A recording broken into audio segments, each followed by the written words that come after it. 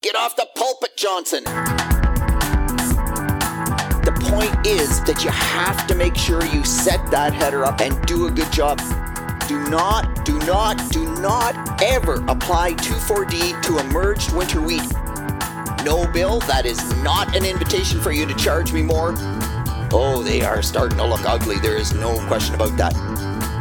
Good day, and welcome to Wheat Pete's Word here on RealAgriculture.com for Wednesday, September the 21st. Yes, baby! Harvest underway, going full steam ahead, and many people surprised on the upside. Things a little better than we expected they would be on this episode of The Word. Some watch-outs and things to look for during harvest. Some wheat planting notes. Lots of questions coming in there. Cover crop management. Boy, it's looking really great. Can it be too good? And at the end of the update, some specific questions that I haven't gotten around to in the last little while. Let's go. First off, where are all the messages? Yes, I know you're busy in the field, but at least you can tell me what the yields are like, how much wheat you're putting in versus how much you put in last year. Lots of things that should be coming in. Man, I don't know. That's the least messages. Maybe it was Wheat Pete's Word Live that didn't generate many messages, but by golly, leave us what's going on. Leave us your questions. Next up, please.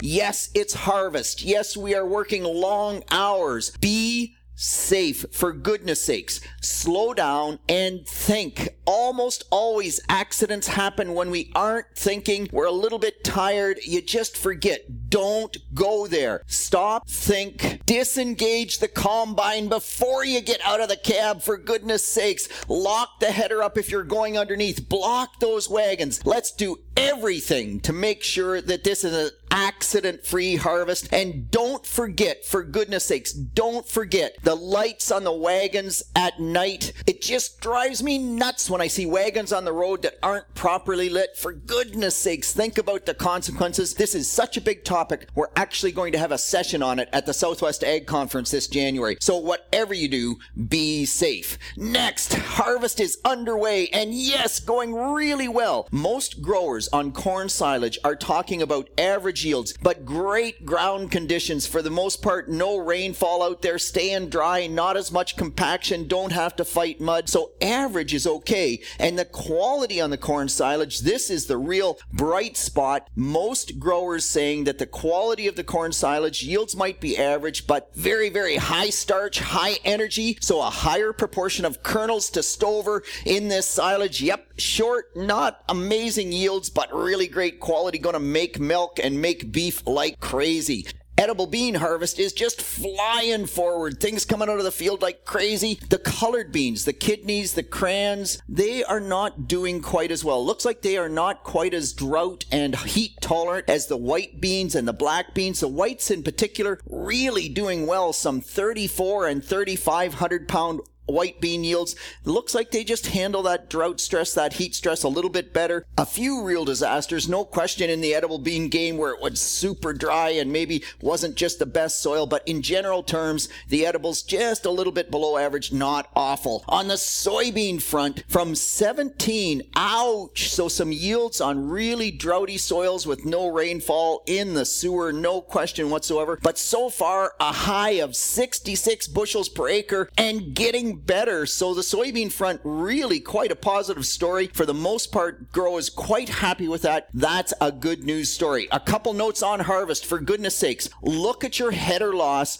on your soybean harvest, or if you're clipping edible beans, and adjust. In soybeans, 4 beans per square foot equals 1 bushel per acre loss. When I go out into harvested fields, some guys doing an amazing job getting that cutter bar set tight, not losing many beans. Some of the older combines really doing a terrible job. A few guys that aren't setting things up even on a new combine right, doing a poor job as well. When I was in Western Canada, I really like these MacDon headers with the down pressure that they can put on it. And I was in Western Canada, talked to a grower about that. He says, oh gosh, MacDon, the honeybees are even better. That in the lentils, the MacDons go through, they go back out there with a honeybee and they can get another 2 bushels per acre or whatever. I'm not pushing one header over another. That's not the point. I think the point is that you have to make sure you set that header up and do a good job. If you're finding 4 beans per square foot, that's 1 bushel. In my own case, the old white, I can't get the header to work well enough to actually hug the ground anymore. So I'm hiring a neighbor to do my soybean combining this year. I hate to admit it, but he's got an excellent header. He does a super job. When I did it last year, he was getting between 2.5 and 3 more bushels per acre. In that situation, it becomes pretty cheap custom combining to do that job right. No, Bill, that is not an invitation for you to charge me more, but make sure as you set up your combines, you tip the knife down, you get it close to the ground. I'm astounded at how much difference that makes in how many bushels we actually put in the bin. All right, just before I leave harvest, a caller asking about an update on the U.S. harvest. So yes, the U.S. is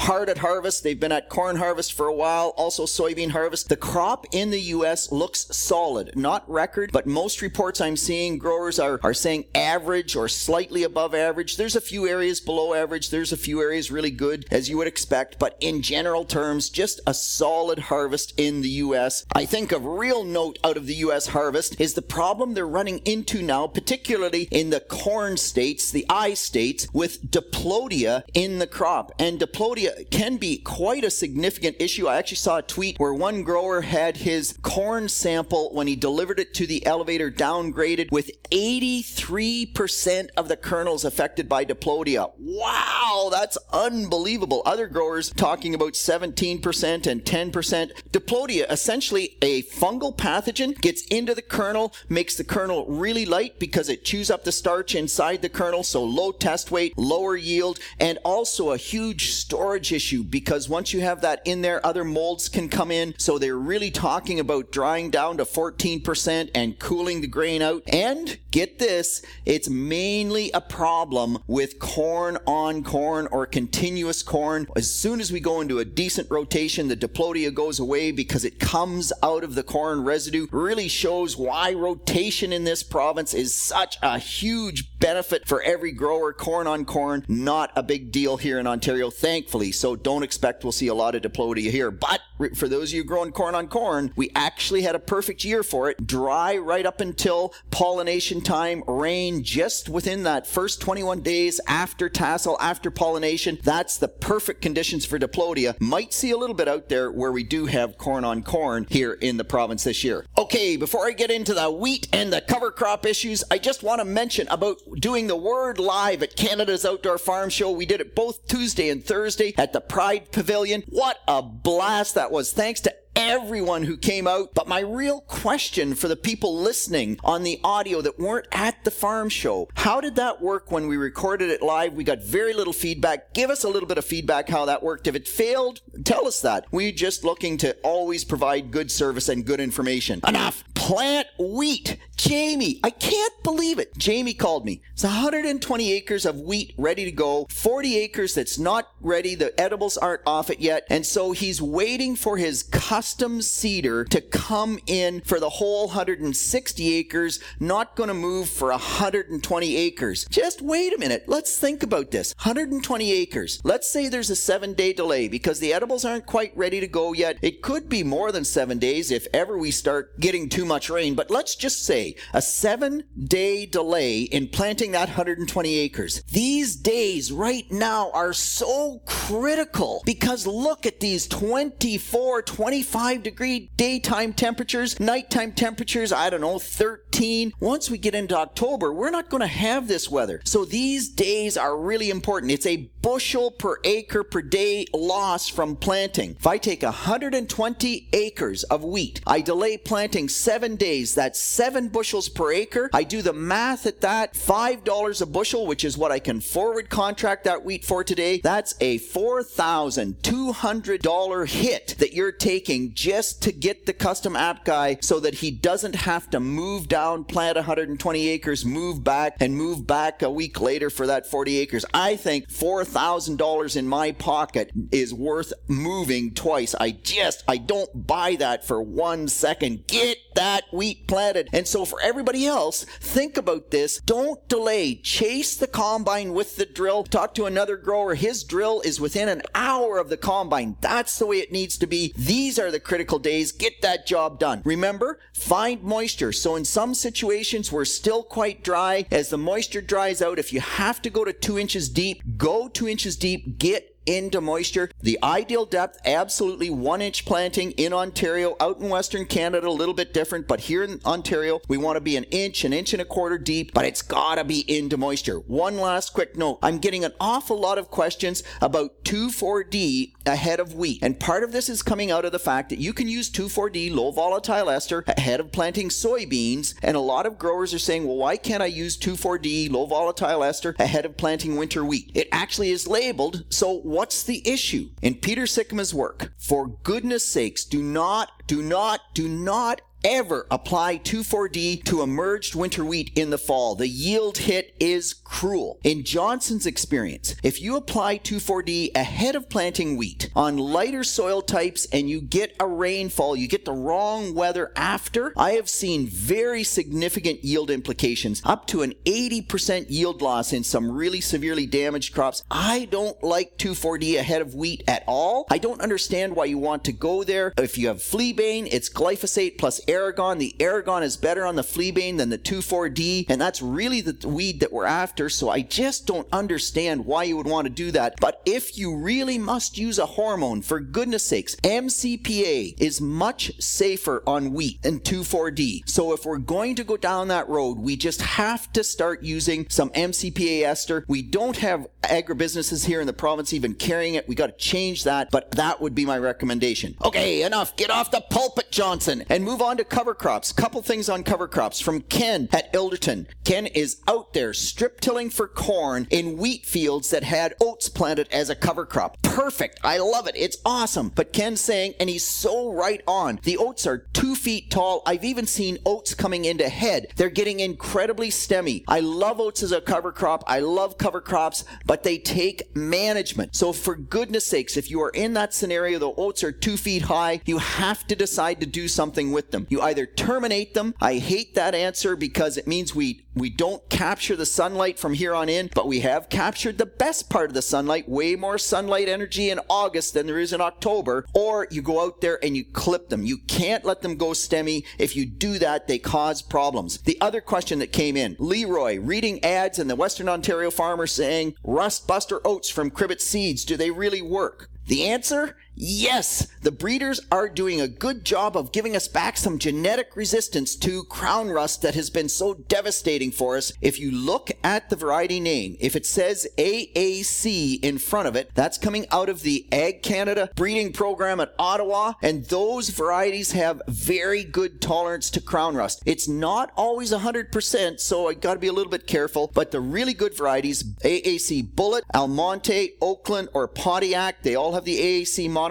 in front. All 4 of those, when you look at the trials, are between a 0 for crown rust and a 1 for crown rust. That means you could plant them, particularly as a cover crop oat, you could plant them, not spray them for rust, and actually still have a pretty nice crop. And by the way, as you're driving past cover crop oats, if they're not a variety that has that better tolerance, oh, they are starting to look ugly. There is no question about that. All right, finish up here with the specific questions. First, in terms of round baleage, and the grower who asked about the plastic and the crows because the doggone oats come out in the head, and then the crows want to eat the seed and they're poking through the plastic and then it all rots. 3 things came back. There's a product called Secure Cover that you can buy, supposed to help. Another grower said, put plastic bale wrap, the net wrap on top of your plastic, that the crows and the birds don't like the feel of that on their feet. They'll leave it alone. And this is the best one. I love this one. And I want some people to try this. Tell me if it actually works. A grower said, take a black spray paint can and paint paint 3-foot squiggly lines on the black plastic that look like snakes. If the crows and the birds think those are snakes, they will leave the plastic bales alone. I think that's a cool one to try. Let me know if it works. Okay,